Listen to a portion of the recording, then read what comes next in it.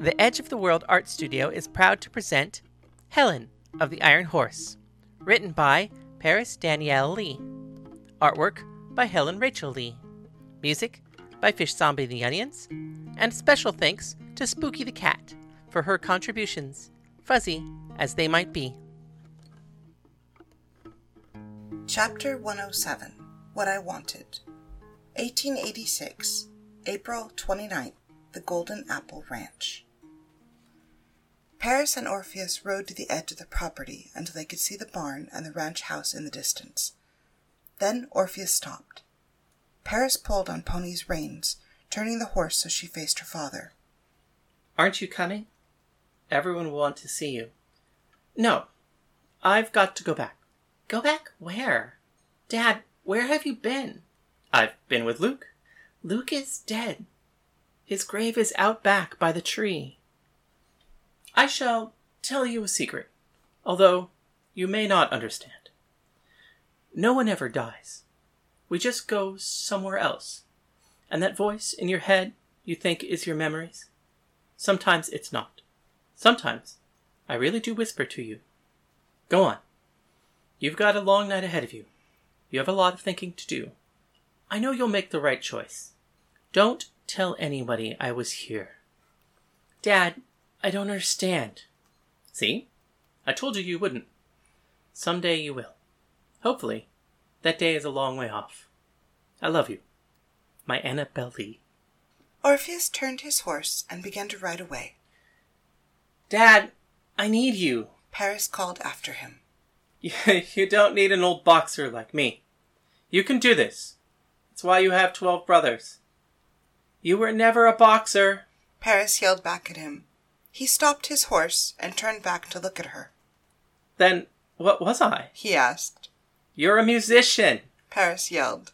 Orpheus laughed and then continued on. Paris watched him ride out, but he never made it to the horizon. Somewhere between here and there, he just disappeared. Paris rode Pony into the barn. She dismounted, and then she lit several lanterns so she could see as she removed the bridle, the saddlebags, and the saddle. She began to brush her horse, and when she was done taking care of Pony, she grabbed her saddlebags and left the stall. She walked across the barn to the ring that she had learned to box in. She slipped through the ropes and stood, remembering all the times she had fought with her father, remembering their fight in Denver. He was alive, wasn't he? She didn't know what to think. She sat down, her legs dangling off the edge of the ring, her arms wrapped around the ropes. She thought about me. She missed me. But she felt it was over. I was lost to her.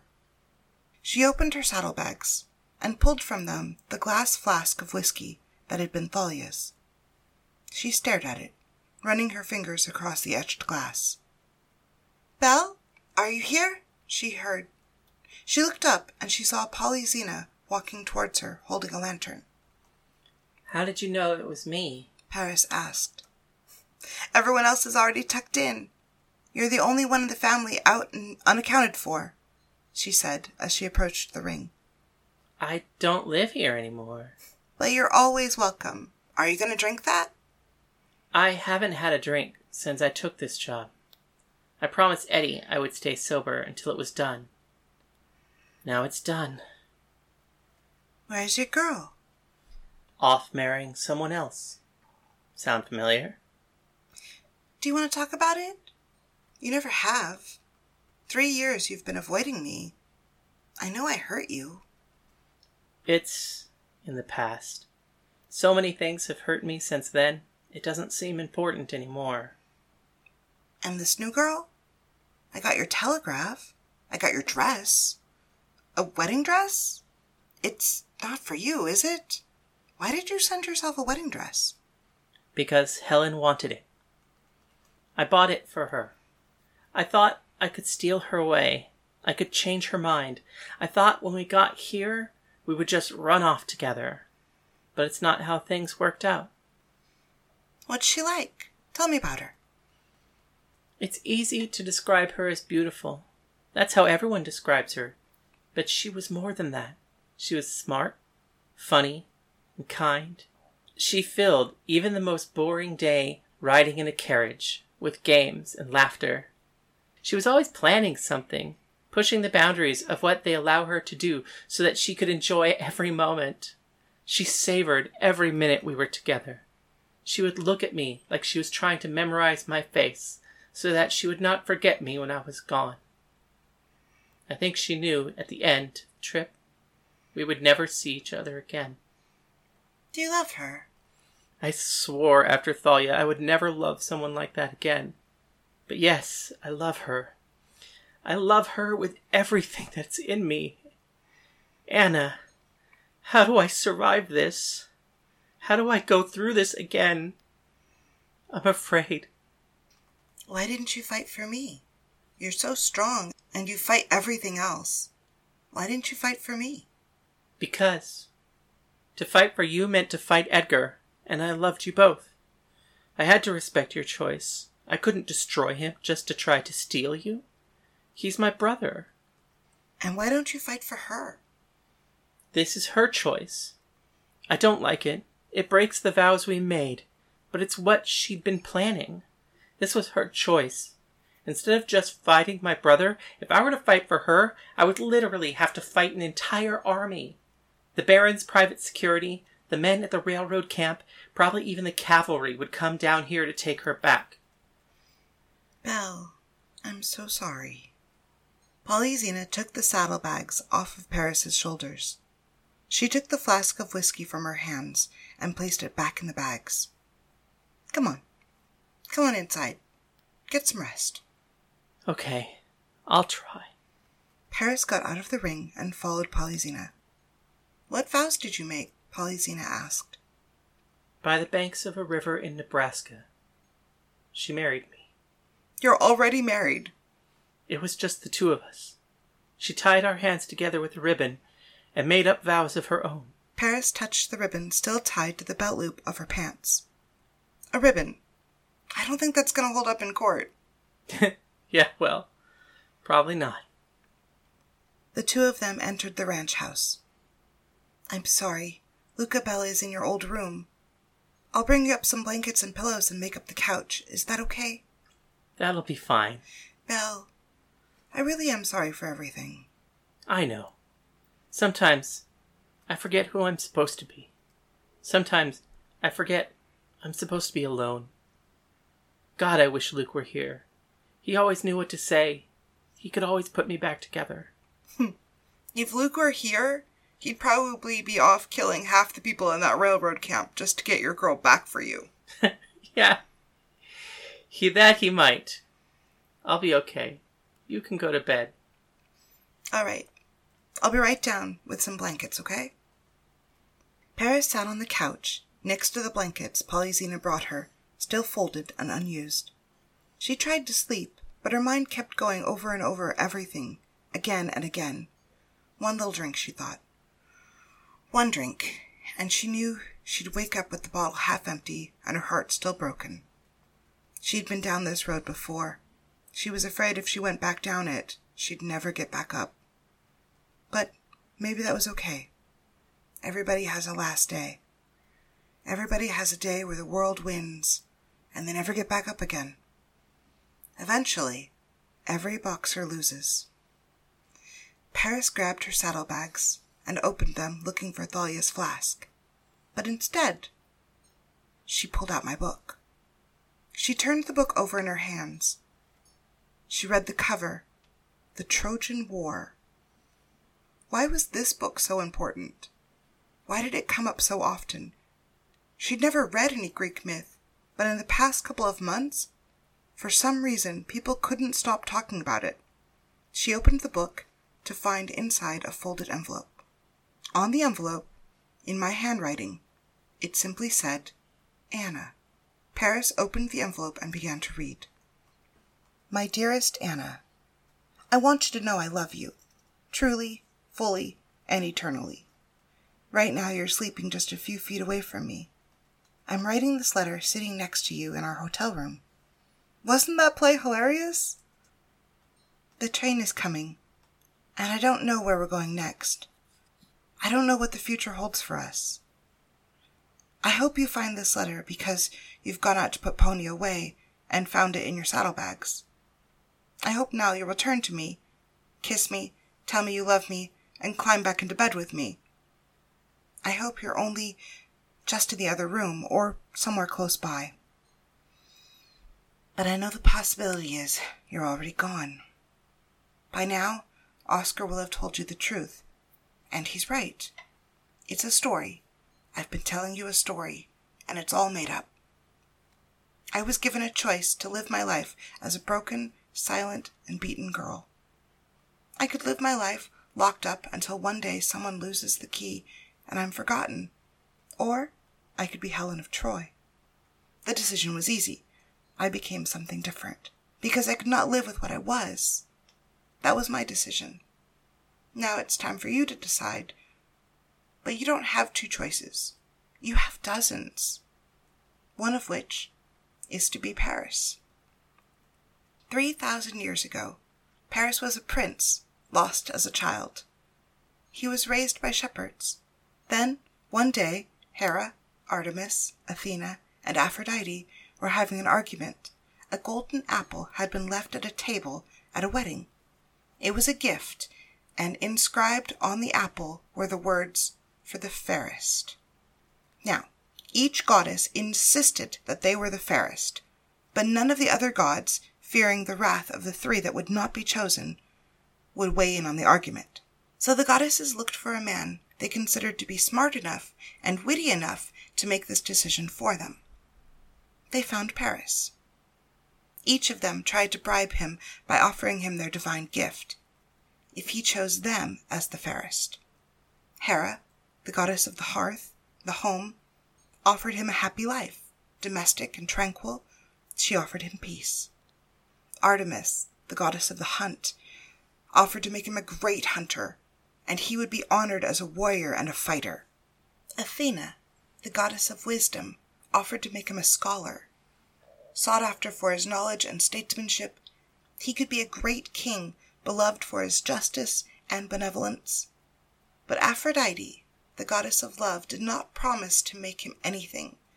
She only promised that if he gave her the apple, she would arrange it so that he could marry the most beautiful woman in the world, Helen, the queen of Sparta. Each of the goddesses offered Paris something different. The world was laid at his feet, and all he had to do was choose. Nothing was out of his reach.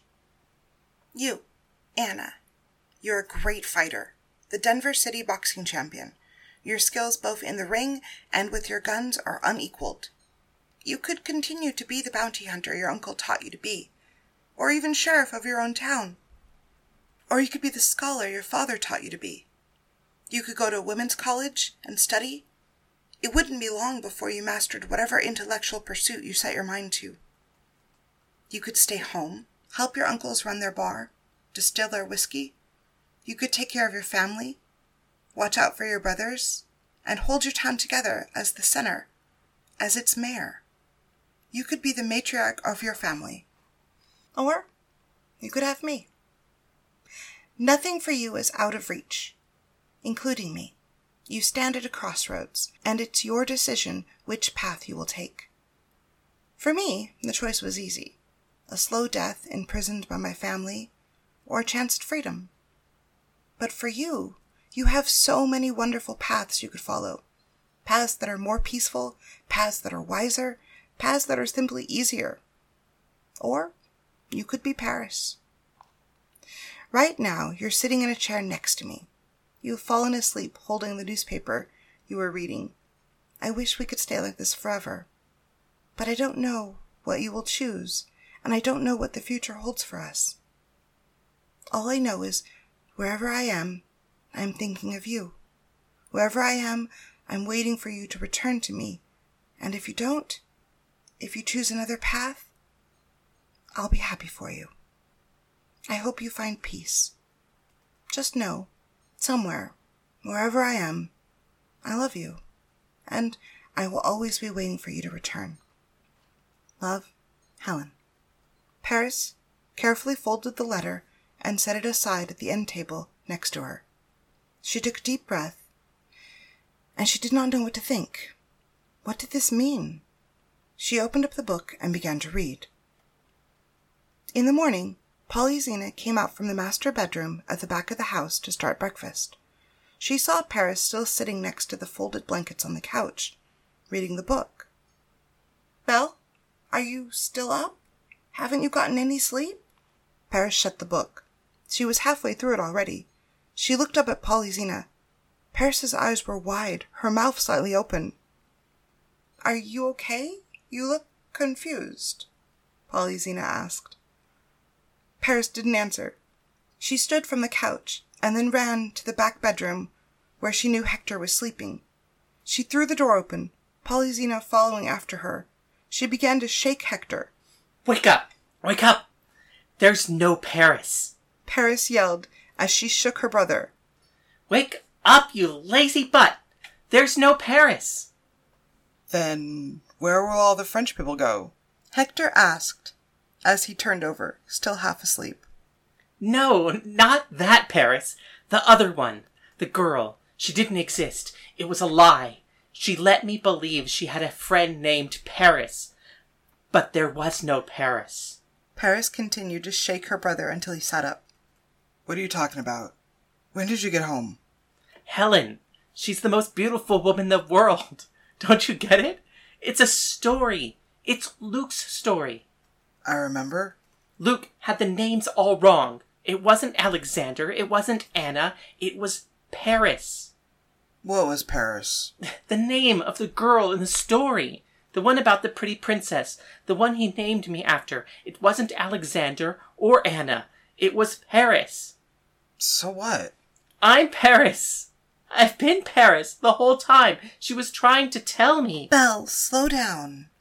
You're not making any sense," Polyxena said, as she sat on the edge of the bed next to Hector. "Start at the beginning. What are you talking about?" "Helen wants me to kidnap her. That's why she kept calling me Paris. She thought I would understand." "Helen was calling you Paris. So you were Paris and Helen from the Trojan War?" "Yes." "And that somehow means you have to kidnap her?" asked Hector. "Yes," Paris answered. "You're drunk, aren't you?" Hector speculated. Polyxena slapped him lightly on the shoulder. "Edgar, don't tease your sister. She's not drunk, and I haven't seen her this excited in years. Give her a chance to explain." "Okay, go ahead, Belle. Explain." "Helen wants me to kidnap her. That was her plan." "You shouldn't kidnap women. Luke told you all this already." Hector laughed. "It's a metaphor. An allegory. It's not a kidnapping. It's a rescue. It's an elopement. I have to go get Helen. I need your help." "That's what she wants. But what is it you want?" Hector asked her. "I want to be Paris. I want Helen." "Why?" "Because." Paris stopped. She smiled, knowing that what she was about to say was the truth, on every level and in every sense of the word and meaning. "Because she's my wife." "Well, fuck. Why didn't you just say that at the beginning? We never leave family behind." Hector stood from his bed, cracked his neck, and stretched his arms. "Pollyanna, dear, will you get everyone up? We have a girl to kidnap," Hector said. Polyxena nodded yes and ran out of the room. "Have you eaten? You look hungry. When is the last time you slept?" Hector asked Paris. "I've slept. I've eaten." "When?" "I don't know. Yesterday at some point. Maybe the day before." "All right. First things first. Let's get you some breakfast." "You're going to cook me breakfast?" Paris asked as they left the room for the kitchen. "Ha! No! God, no! You're going to cook us both breakfast, and then you're going to get some sleep." "I can't sleep. We have to make a plan." "We'll make a plan while we eat, and then you get some sleep. I'll put everything we need together. But you're not going to go lay siege to a railroad camp if you're too tired to stay on your saddle." "Eddie, I'll be fine." "No, Annie. I'm not taking you anywhere until you get some sleep." Fine. But then we go get her." Paris asked. "Then we go get her," Hector agreed. "I waited all night. I barely slept. and then I waited all day. Still, I sat alone in my room. Paris never came. Finally, as the sun set, I heard the key slip into the door and it opened. Castor entered. He was wearing a fresh tuxedo. It had been pressed, and it looked hard and precise as I knew him to be. You're not ready. Is anyone ever ready? You should put your dress on. Do you need help? He asked, as he went to the wardrobe, opened it to reveal the white wedding dress waiting for me. It wasn't the one Paris had bought me at the fort. It wasn't the dress I wanted to wear. But if I had that one with me now, I wouldn't wear it either. I tried it on earlier, and it doesn't fit. You should always have a dress tailored directly to you. I don't know where they got this one, but it was unwise to build it without my proper measurements. It was made by the seamstress who made the dress you're wearing now, with the same measurements. Then there must have been a mistake. It doesn't fit, I said. But it probably would have fit if I'd ever tried it on. Helen, we have a deal. You're not going back out on me now, are you? Castor asked, worried. Where's my bodyguard? I don't know. She's not in camp. There was some sort of fight yesterday while we were in with the Baron. I've been trying to find out what happened, but it's been difficult. No one will talk to me. Then I'm alone. You're not getting cold feet, are you? I know what I must do. Get dressed. The dress doesn't fit. I will have to be married in the dress I'm wearing. If that's your final word, come on then. It's time. Castor held out his elbow for me to take. He escorted me through a small hallway into the main office in the wooden tower. On Agamemnon's desk sat a large contract. Odysseus and Agamemnon were going over it. Agamemnon signing parts of it here and there. Odysseus offered the pen to a priest that stood next to them. He signed the document as well. Then the pen was passed to Castor. He took the pen and signed where Odysseus pointed. Then they all turned to me. He held out the pen to me as if it was a magic wand, as if I would want it. I didn't.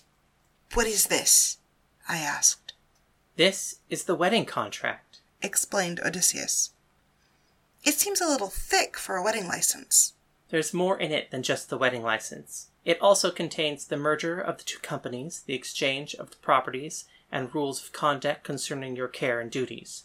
This is a contract detailing the full agreement, not just the wedding, but what came before and what will come after. Odysseus continued to hold the pen out to me. Where's Anna? I asked.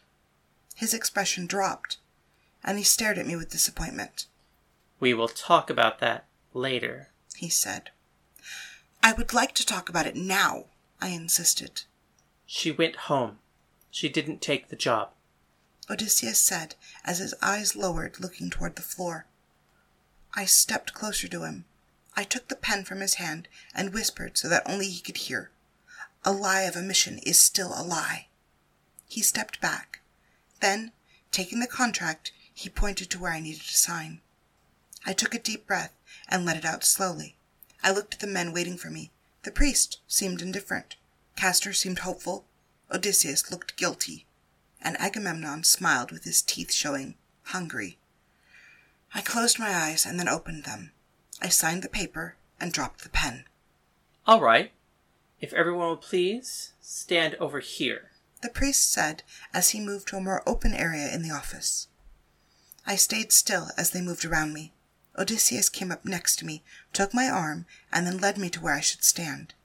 As we moved, he whispered in my ear. She wasn't Penthesilea. You lied to me, he said. Does that make your betrayal somehow less damning? You wanted this wedding. I've only done what you wanted me to do, he tried to explain. You tell that to Penelope when you get home. I'm sure she'll believe you. I pulled my arm from his and stepped away from him. I stood in front of the minister next to Agamemnon. We are here today to join these two in marriage. Please, your hands, the priest asked. Agamemnon turned to me and offered me his left hand. What are you doing? I asked. I'm marrying you. Now give me your hand, he answered. I placed my hand in his, and the minister took a cord from around his neck and wrapped our hands with it. Who taught you this? I asked, my eyes wide with surprise. This is the ceremony I chose. Do you think it's inappropriate? Where did you learn it? The gods taught it to me, he whispered. The cord was wrapped around our hands, and the priest then instructed, Place your right hand over each other's heart. My hand trembled as I reached up and placed it on his chest. Repeat these words. I am yours, as you are mine. I am yours, as you are mine, Agamemnon said, smiling, his teeth showing. It was the same smile he gave me when he won the chess match, and somehow I felt I lost again. I am yours, as you are mine, I said, and then dropped my hands immediately. The cord fell to the ground, but it was too late.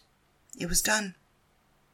Persephone told me I would have to make a vow before the gods I knew I would break, and in my mind I prayed to her that I would live long enough to get the chance.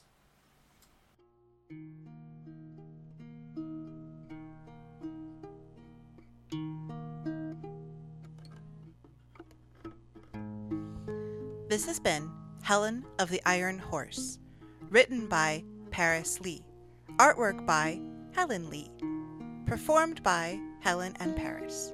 All characters within are fictional and bear no intentional resemblance to anyone living or dead, except, I guess, for Helen and Paris. See more of our work at edgeoftheworldart.com. If you would like to comment on the show or ask any question, please email us at helenoftheironhorse@gmail.com. The proceeding was made with the love and encouragement of all of our friends at the LA LGBT Center's Trans Lounge. Thank you.